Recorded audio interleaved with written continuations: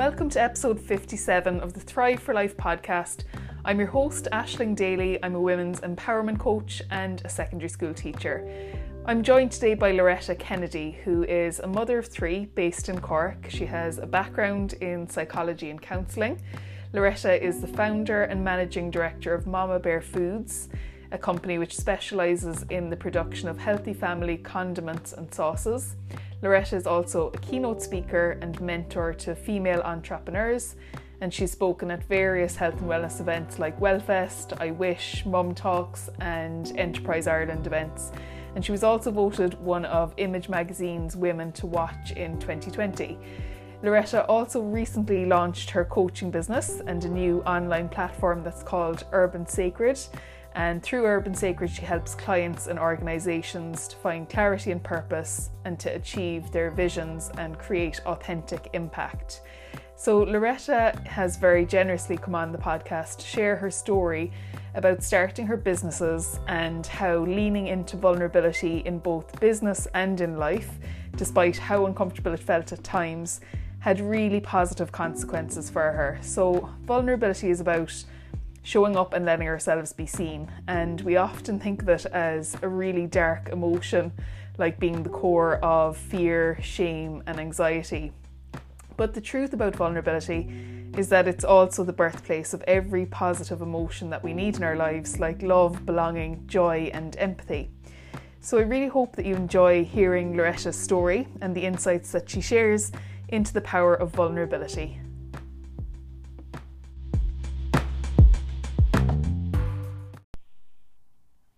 So Loretta, thank you so much for joining me on the podcast. Delighted to have you as a guest. So you might just start by introducing yourself to the listeners. Tell us a little bit about you.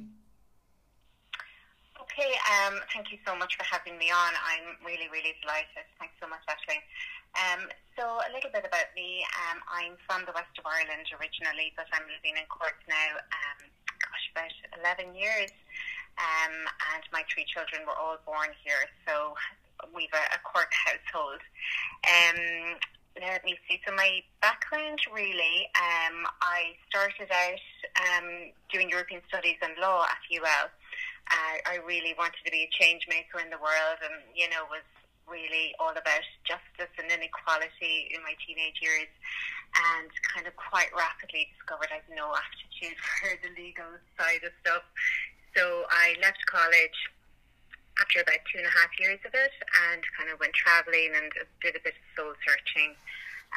Went back to college and studied various different things, including psychology. I did a diploma in general nursing as a mature student as well, and then went into counselling.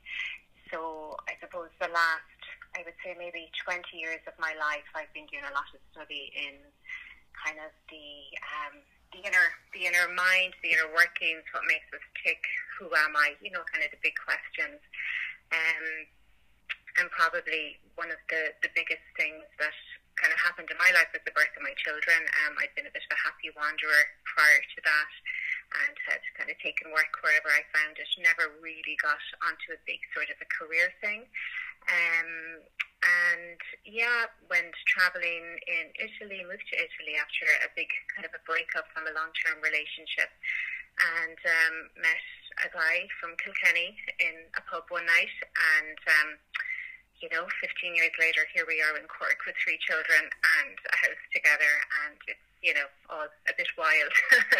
Lovely. But, so that's me really. I have a couple of businesses. One is very new and one is slightly older, and I suppose I kind of fell into business, really, but a little bit like, I suppose, the way my life goes, I go with the flow, and if something is really intriguing me or is making me very curious or just keeps niggling at me, I tend to kind of investigate it a little bit more, and that's kind of how Mama Bear Foods was born, really. Okay, so tell me a little bit about Mama Bear Foods then, and how the whole concept came about. Sure. I was working with a charity. I've worked with charities for most of my time here in Ireland. So I was working with a charity, and I was working very, very long hours. and my partner, he works very long hours as well. And I think my third child had been born, and it was just a really, really busy house. And I just knew that the kids were not kind of getting the right food. I mean, when I had my first child, I mean, my God, I didn't let her have salt or sugar or anything for, the first couple of years. And then by the time the third one arrived, I was just like, yeah, whatever you want, have it. The bar was so low. So I discovered we were actually eating an awful lot of ketchup in the house, or rather the kids were, and I was buying it. And it just made mealtimes that bit easier, especially for my youngest one, who would be kind of, she wouldn't be mad about her veg. So I decided I would just go cold turkey, and I wasn't buying it anymore. We had been to the dentist.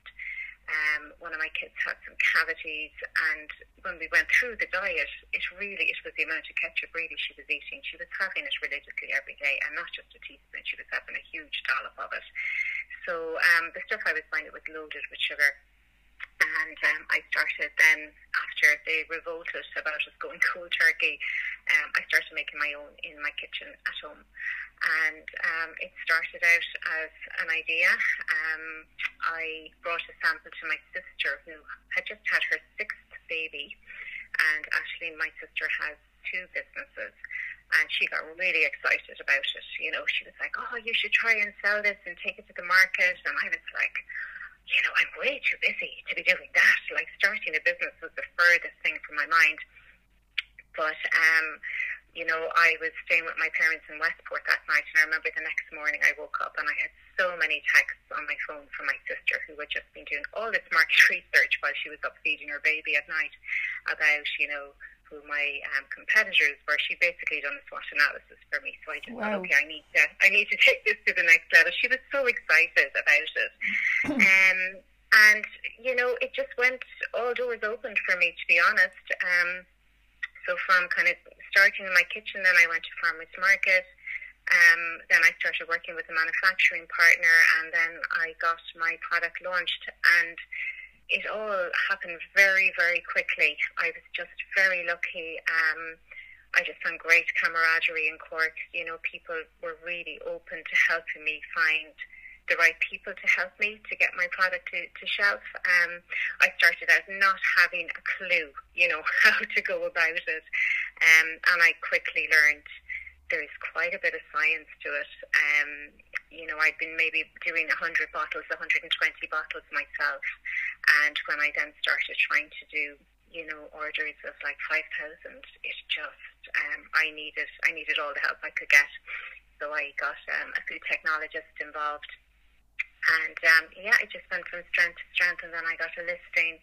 My first listing was in Menlo stores in Cork. And then my second listing was in my local Super Value in Glanmire. And I just, the first night actually putting the bottles on the shelf, and they were still hot. They were just like fresh out of the pan.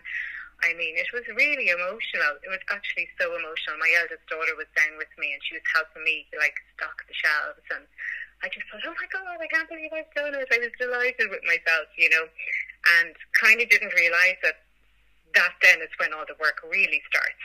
Okay. It's a whole other ball game then once you've actually put the product out. It's no longer a fantasy. Mm-hmm. You're no longer working to actually getting to the end goal. Once you've hit the end goal, there's a whole other kind of landscape then that opens up.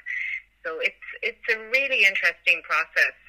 Even in personal development, I think they say two of the best personal development courses you can ever take is, first one is being a parent, and the second one is running your own business, because all the challenges will come, and it's really interesting. Yeah. Amazing. And how old is that business now? How many years are you running Mama Bear Foods? So I launched in November of 2018 with 2 shops in Cork. But obviously this had been going in the background for about a year prior to that, where I've been doing farmers markets and just really, I suppose, tinkering around in my kitchen with the recipe and trying to get the recipe right. But officially, I suppose my business really started November 2018. When I went into the first kind of proper, shop and had, all of my paperwork in order, and it was all like I was set up then in retail. Yeah. So, amazing. yeah. Sounds like an incredible journey. And you've just also launched your second business, Urban Sacred. So would you tell me a little bit about that? Sure. So I suppose I've been kind of working with different people over the years. Since I started my business, I've been asked to do mentoring with women starting their own businesses. And I love doing that. I absolutely love it. I just think, we need more women in business globally, because it's so important that we're the ones that are driving what's kind of being produced, what services are remain. So it's something I really, really love and I feel very passionately about. But what I found it really hard to find the supports that I was looking for running, a profitable but a heart-centered business. So my intention with my business was to create something that would enable me to kind of be at home a little bit more and get rest periods, and but at the same time do something that was really, really fulfilling for me. And I found it really hard to find, people who were kind of talking my language. I found it very kind of linear and very profit oriented, and it was quite difficult for me at the start to get my head around business. So when I was speaking with, women who had started their businesses, I could see that, we just had different challenges maybe to men who were starting businesses or who were already in businesses. So I wanted to create a space where, an online kind of a platform where I would be able to share kind of resources that I had, found myself or created myself around running businesses, around entrepreneurship, and do interviews with women who are successfully, running businesses and not getting burnt out, and still being able to find the time to create some rest for themselves. So I launched Urban Sacred, I think it was maybe only November. It's like the idea came to me during lockdown, when I was just getting a lot of messages and voice notes from other women in businesses who were just, letting their businesses go, who were really overwhelmed, and I just wanted to put a kind of an online space up there. So Urban Sacred kind of has evolved, so now it's a platform really for all things like entrepreneurship, intentional living, health, well-being, and I've also just put my own kind of coaching business up there now recently as well. So it's designed really, I suppose, to be a supportive space. I've a bit of work to do with it at the moment, and just at home with the kids, so there isn't a huge amount of space for writing content, but I've a ton of stuff that I want to put up, and my intention would be that, like, if people find it, that they'll be able to use it as a resource, and can get in touch with me, and I'm more than happy to share any kind of experience or advice, or, and obviously things aren't a one size fits all, but I think it's important, that there can be other kind of conversations around how to run a business, and to do it well and healthily as well, in a holistic way.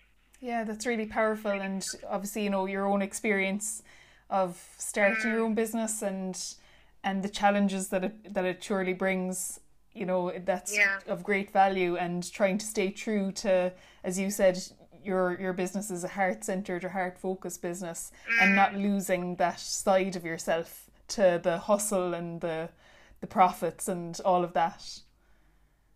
Yeah, it can be really hard, because there are 101 experts who will give you their tuppence worth, and I remember I was at a point, I spent 6 months trying to find a 100% recyclable squeezy bottle for my ketchup, because all the experts were telling me it had to go in a plastic squeezy bottle, and my gut was saying, absolutely not, I want this in glass, I want this in glass.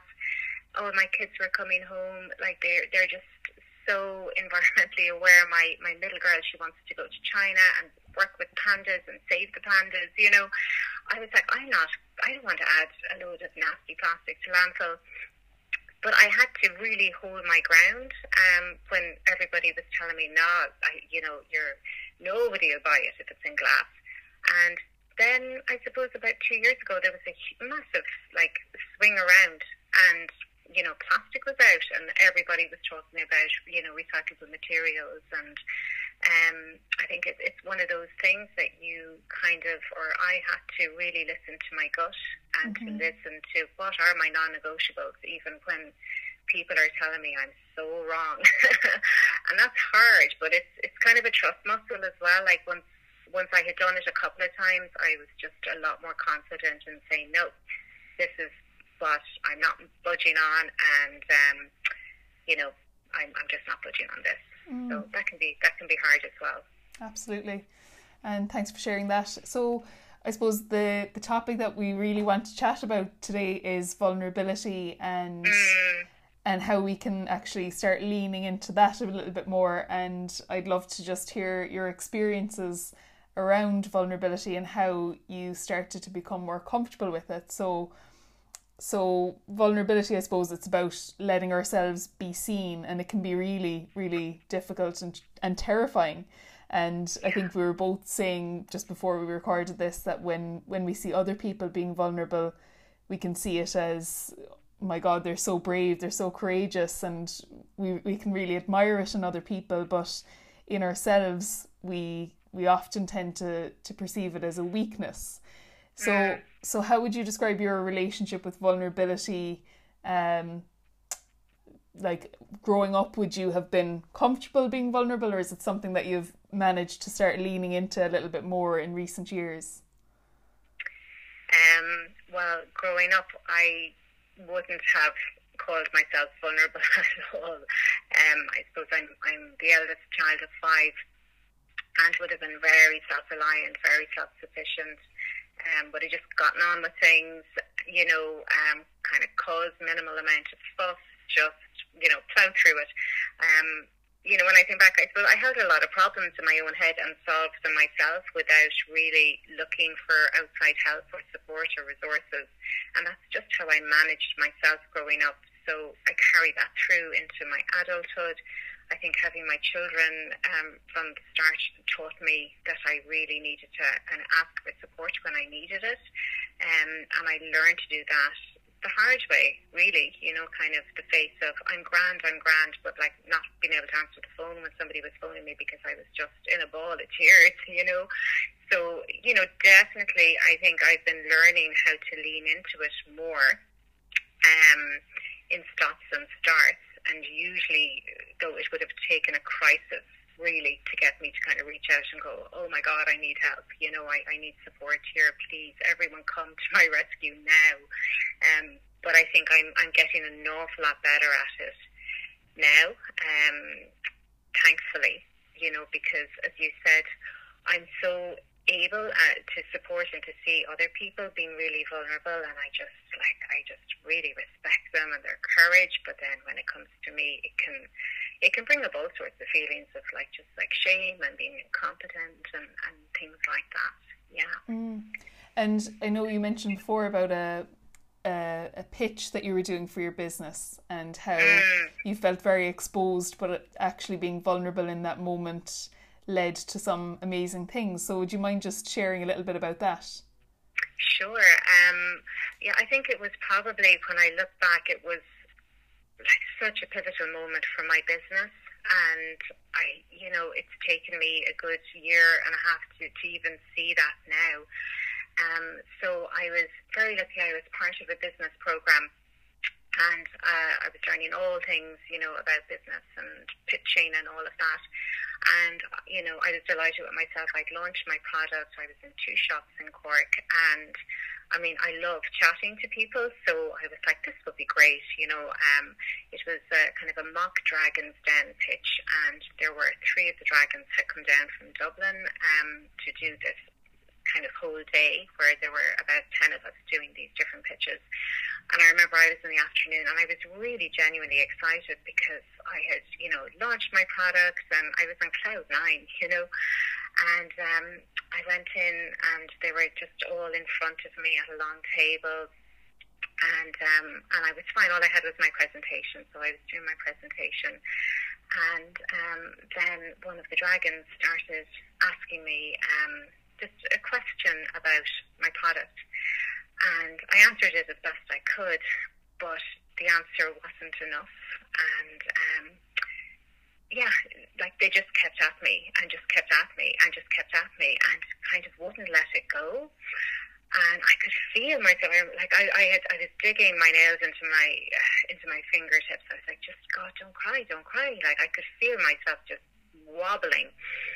And then I felt my face going totally red. I felt the sweats coming. And next thing, I just started bawling.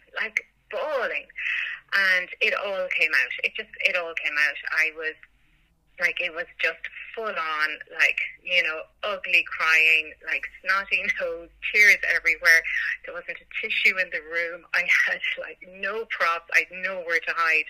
And just like these people just looking at me, I couldn't even look at them, and I couldn't recover. It just kept coming. Like it was bottomless, you know. And they were like, okay, look, maybe we'll finish up. And I was like, I'm gone, I'm going. And I just like, I ran out the door, went into the bathroom, and I just remember like looking at myself in the mirror, and I just saw this exhausted, like red-faced person in front of me. And I just felt so ashamed. I just felt so ashamed of myself. Couldn't believe how this had happened or where it had come from. And just, I felt disgraced, you know, that I'd really disgraced myself. So I remember, like, I snuck out of the building. I pulled over my car. I phoned my partner. I was bawling, and I just said, are you at home? I just need to be somewhere, you know, safe. Please, will you be home when I get home? And I remember like going to bed really early, and just the whole like shame hangover was kicking in big time. You know, it was horrendous. And then my phone was ringing, and I was getting texts, and I was ignoring everything. So I ignored everything, and then the next morning, kind of the director of the course had phoned me, and she had heard, and she was really angry, I suppose, about what had happened, but wanted me to come in so she could support me, and I wasn't going to do that. And then I had 2 missed calls from one of the dragons, and I was like, well, I'm not talking to him, like, you know, you know, I'm not talking to any of them ever again. Who the hell do they think they are? Like, they made me cry. Yeah. But I think 2 days later I phoned him, and he was so kind, and he just was, you know, he just said, I could see it coming. He said, I could see you were just so shaken, and I could see the tears coming, and he said, I felt so awful that I couldn't do anything to help you. He said, it shouldn't have happened, and then he just said to me, you're exhausted, aren't you? And I just, you know, it was like, yes, I'm totally exhausted. I've got 3 kids. I've got a part-time, full-time job, and I'm trying to run this business. I'm wrecked. I'm getting by on 4 or 5 hours sleep a night. And he was like, and have you any support? And I was just, you know, kind of going, no, I don't. Like, I'm starting out my business. It's me, myself, and I pretty much am doing it all. And he was so compassionate. And the thing that really struck with me, and really what he said was, you know, he's seen loads of pitches in his life, and he said usually, like, it's a salesperson who'll come in and they really have no emotional attachment to what they're selling or what they're pitching. It's just a job. But what he saw with me was just how close I am to my business, that it's my baby, you know. And that I felt so protective of my baby, that I didn't want my baby criticised in any way. I was just so exhausted from trying to bring up this baby and nurture this baby. And I was doing it all on my own. And I was crying again at that point when he said that, because I just felt like I had been seen. I just felt like he sees that I'm just wrecked, you know, and I'm just so wrecked. And I just said, yes. I said, I am. That's exactly where I'm at. So then he said, I have a proposal for you, and don't feel under any obligation, but I would like to mentor you for free. I want to help you. I think you've got a great business. I think it could do really, really well. He said, he said just some really beautiful things to me. and said, I'd like to start mentoring you and help you just to be a bit more strategic and to get your head around all of this stuff that you're finding really difficult. And the following week we started mentoring sessions. That was in November of that was January of 2019. That month then I applied to work with a major supermarket chain, which I would never have done beforehand, because I just wouldn't have gone there in my head. I just wasn't kind of expanded enough in terms of like my business kind of goals. And March then of 2019, I pitched to that supermarket chain and got a huge contract from them. And that then put the whole ball rolling for me about actually stepping up, I suppose, to my business and feeling like I was actually really, really investing in my business properly. So it was massive. It was absolutely massive, you know. Amazing.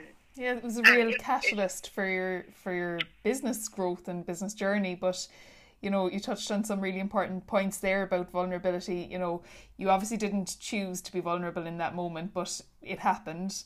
And the shame that you mentioned, that's such a big thing around vulnerability, isn't it? That shame, that feeling of being seen as maybe less than perfect and being seen as human.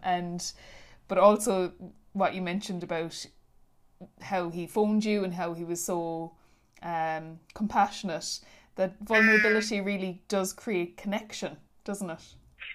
Absolutely, and really authentic connection. I mean, he wasn't kind of phoning me to just kind of tick it off the list, say, yeah, no, I checked in and she's grand. He was genuinely, like, actually just, he was moved, you know, when he just was like, and, you know, and his words were, you know, I saw you, I really saw you, and I just, in that whole pitch, I saw you with your baby, and, you know, it was authentic and it was real, and yeah, it was messy as hell, but I mean, this is real life, and it's kind of the stuff that we're not kind of maybe shown that often, that we don't see publicly, and the behind the scenes of trying to actually grow a business, and of just how exhausting emotionally that can be.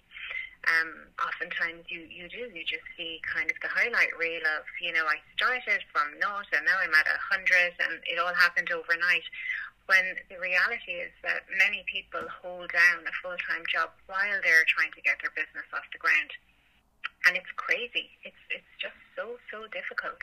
And I think, yeah, it was in that whole moment that he reached out with a real genuineness and real sincerity. And actually it was interesting because the other dragon also got in touch with me, but it felt different. Energetically, it was different. It seemed more like a box ticking exercise, whereas, you know, his was from a place of genuine, like, compassion and I want to help, you know. So maybe in your vulnerability and showing the real you attracted exactly the type of person that you were meant to work with. You know, you were able to discern between what felt right and felt wrong. Absolutely. And I think I just felt like he had really seen me in all of my messiness and knew what it was about. He knew just from looking at me just how exhausted I was, and named it, and allowed me then to name it as well, instead of pretending, no, I'm fine, I can do it all, you know. It was the first time I'd actually said, yes, I'm so tired, I'm so ready to just, like, close this thing down, you know. So he came in at the right time, and was the person who really kind of held my hand. And I think my confidence wasn't great at all, you know, and he really helped me build up my confidence, so much so that within 3 months I was pitching to head buyers and just going in my own head, like, that was a brilliant pitch, you know, and I couldn't have done any better, and if I don't get it, that's okay, because I feel like I did that really well and to the best of my ability. And, you know, that was my turnaround. And I think if I hadn't have had that sort of intervention nearly, or that support, I could well have closed my business. and just kind of left it, and then I've had that still hanging over me in relation to anything new that I might start, that if ever I had to do a pitch again, I would just, go to pieces. Yeah. So it was huge, and at the time I didn't even kind of really grasp the significance of it. So what felt like maybe a breakdown at the time really was a breakthrough moment for you? Absolutely. And I think if I had done that pitch, superficially, coasting and saying, yeah, I'm fine, and these are my figures and my projections and all of that, it's kind of a one-dimensional way of operating, because running a business there's just so many different dimensions to it. And I really think people don't talk often enough about the real difficulties. And oftentimes the real difficulties, it's not around getting investors or things like that. Like for small businesses, it's actually keeping going when there's no guarantee and you have no support, and you're kind of doing it all by yourself with perhaps a day job in the background and maybe a couple of kids who all have their own needs as well. Mm-hmm. So, he was the right person actually at the right time. And you mentioned as well that having your children, that kind of launched you into having to be vulnerable in a sense too. Yeah, so I have 3 children. My first child, we lived in London after she was born, and it was fine. I had my I was fine with her, but after my second child was born, I had PTSD, and kind of found out I was pregnant with my third child a year later. So my last 2 babies are very, very close together. And it was after my second girl was born, it was, the first time that I really, I realised that I was in a bad way, and I really needed all the king's horses, all the king's men. I needed everybody to come in, really, really quickly. And I wasn't able to get that ball rolling myself because I was in avoidance. I just wasn't answering the phone when people were checking in on me. I just couldn't. I just wasn't. I was just crying the whole time. I was, really, really not in a good place. And it was my sister again who kind of, started putting calls out to people, and I had to get my mother-in-law down. I had to, my mother came down. I had counselling was set up. Loads of mental health nurse was visiting, really regularly. I remember, one of my neighbours at one point kind of going, "Oh, who's that?" And I just was like, "That's the mental health nurse. She's here to see me." Mm-hmm. And it was like, oh my God, because, there's still a little bit of stigma around mental health issues and postpartum care. But it was a big learning curve for me, and I overcame it. And by the time then I was due with my third baby, I knew exactly what I needed in place. I knew I needed all the support there, prior to her birth. My counselling had started again while I was kind of pregnant with her. So I'd everything lined up, because I just thought, if I fall apart, I need to be supported. I need to be caught this time before I hit the ground. And it was a beautiful birth, and it was such a healing birth. Actually, it was amazing. And it all went fine.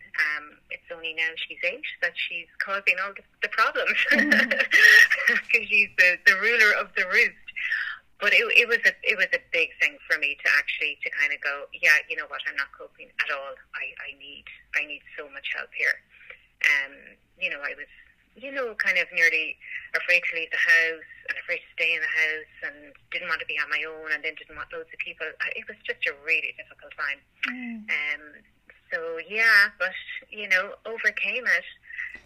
So would you say the learning is, that asking for help isn't a sign of weakness? So, after your second child, maybe it felt like if you were to ask people around you for help, that you'd have been perceived as being weak. Would you say that kind of is what the learning was?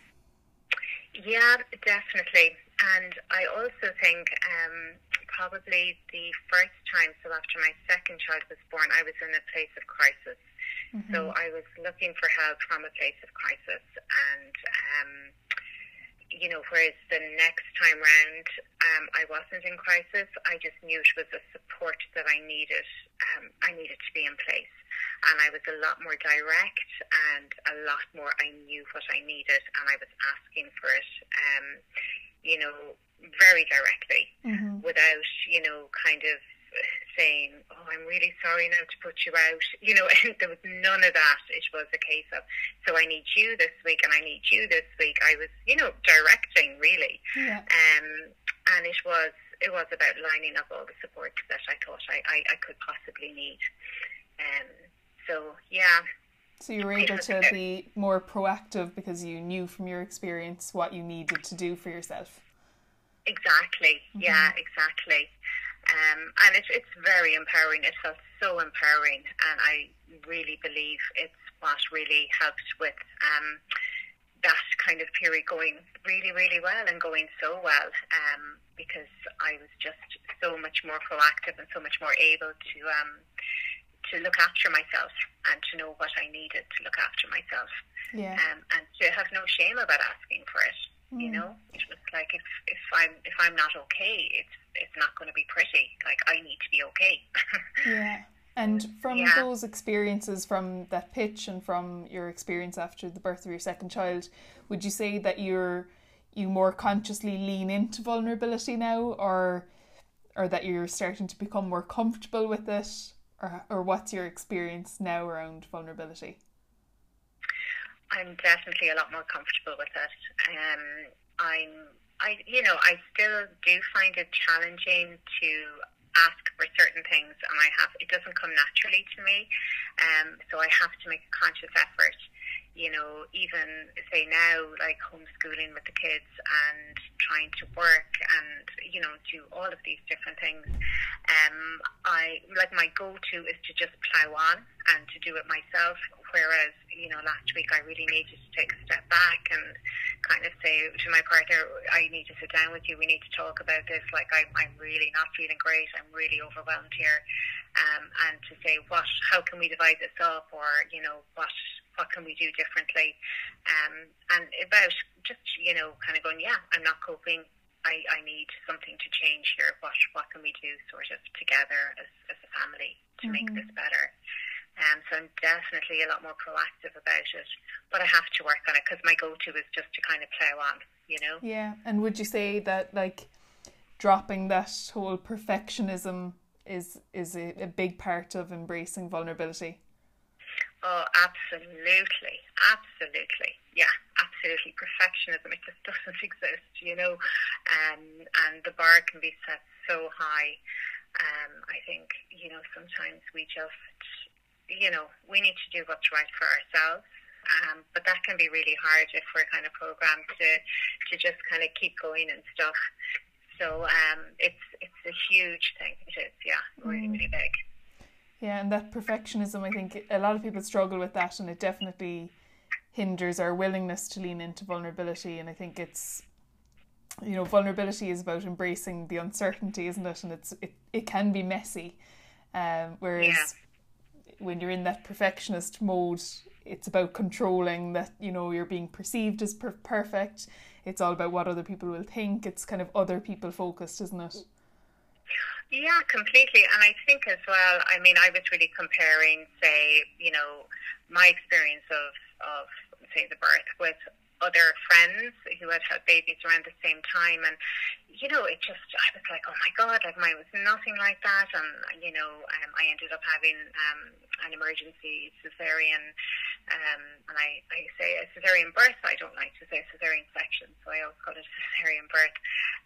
But it was an emergency, and really, I was reeling after it, because it wasn't how I had thought things were going to go.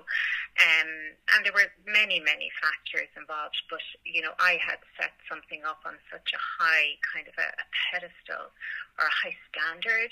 I wasn't making any allowances for, my own body and life and, the the things that we have no control over. And it's, I suppose, kind of a couple of years later, and I've done a lot of work around it, I really reflected back on kind of the journey of, that pregnancy and the lead up to the birth, and it was actually really beautiful, So I had really kind of framed my whole narrative around just the end part, whereas the whole kind of journey itself was actually really, really gorgeous. So, I think sometimes the perfectionism can be around like the end goal as well, and we forget that we've been through a really long process that has actually been really perfect in its own way. Wow. That's lovely to be able to look back at it that way now and see it that way. Yeah, it's taken a while, but I think it's important that women talk about these things as well, because I see, perfectionism everywhere, and I think it's just really important that we have conversations around the fact that sometimes, life does its own thing and we can still be okay with that, So there's a lot there around surrender too, isn't there? Just surrendering to whatever is unfolding and going with it. Yeah, and not holding too tightly or grasping too tightly, because, that can be really traumatic, And so, Loretta, what would you say to someone who wants to start leaning into vulnerability a little bit more and embracing it? Would you have any tips for people who might want to start trying to get a bit more comfortable with the discomfort of vulnerability? Yeah, so I think it's about maybe finding your voice, because if that vulnerable voice has never really, had the chance to speak, it can be really, really hard to find that voice.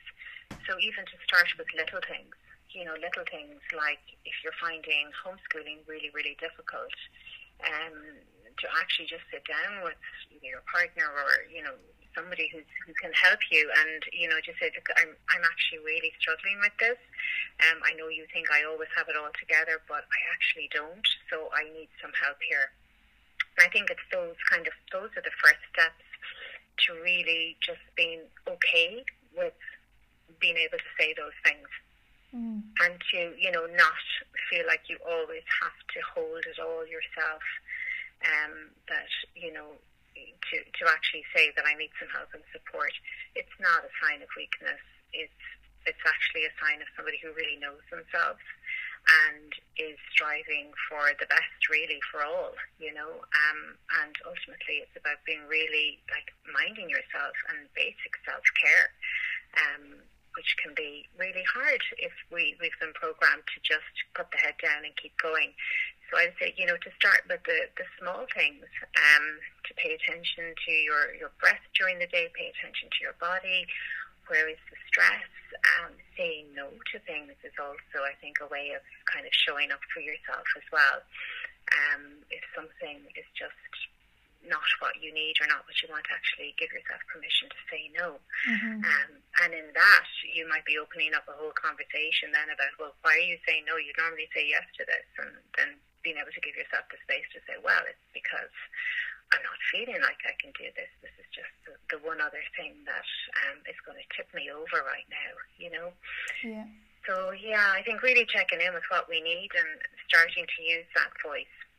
Brilliant. That's great advice. And do you think it's important that you maybe choose who to be vulnerable with, or when the right moment to be vulnerable is? I think that can be great if that happens. My own experience is that sometimes it can just come out of nowhere, But I think if I know from myself, so speaking from I know that if I am minding myself, it doesn't kind of hit the crisis. I can have those conversations before I'm in, the corner bawling, crying. So I think within my own kind of circle, I definitely can talk to people, with my partner, to say what I need. But sometimes I think in life it can kind of catch you off the hop as well, especially during, these times with a global pandemic. I think sometimes we don't realise half how exhausted we actually are, or how really stressed we are. So I think it's okay as well to,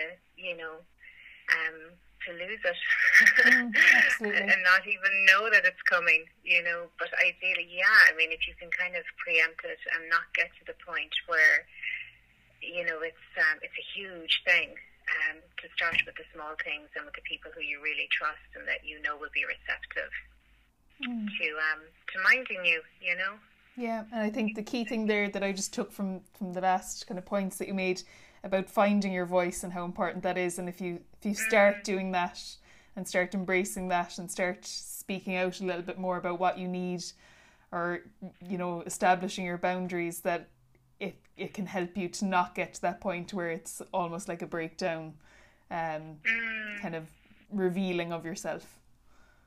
Yeah, and actually I remember one of the first times, I was asking for some help. I think I was phoning, I don't know whether it was my mother or my mother-in-law. And I remember the voice that came out of me, it didn't even sound like my voice.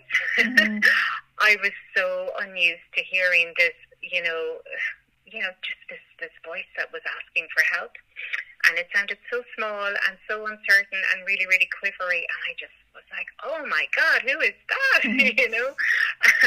And it was me, and I suppose I had to strengthen that voice and get that voice to be able to be more direct and just, more okay with asking as well, that it didn't need to feel small and quivery. Brilliant. Loretta, thank you so much for sharing all of your experiences and your story and your tips around leaning into vulnerability. And if anyone is looking to get in touch with you, where is the best place to find you? So my website is www.urban-sacred.com, or on Instagram it's urban_sacred, or on my food website it's www.mamabearfoods.ie. So either of those will get me. And thank you so much for having me on. I've really, really enjoyed it.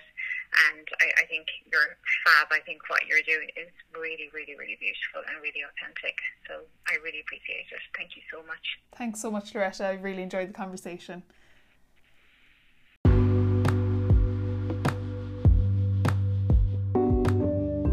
Thank you for tuning in to the Thrive for Life podcast with me, Aisling Daly, and my gorgeous guest, Loretta Kennedy.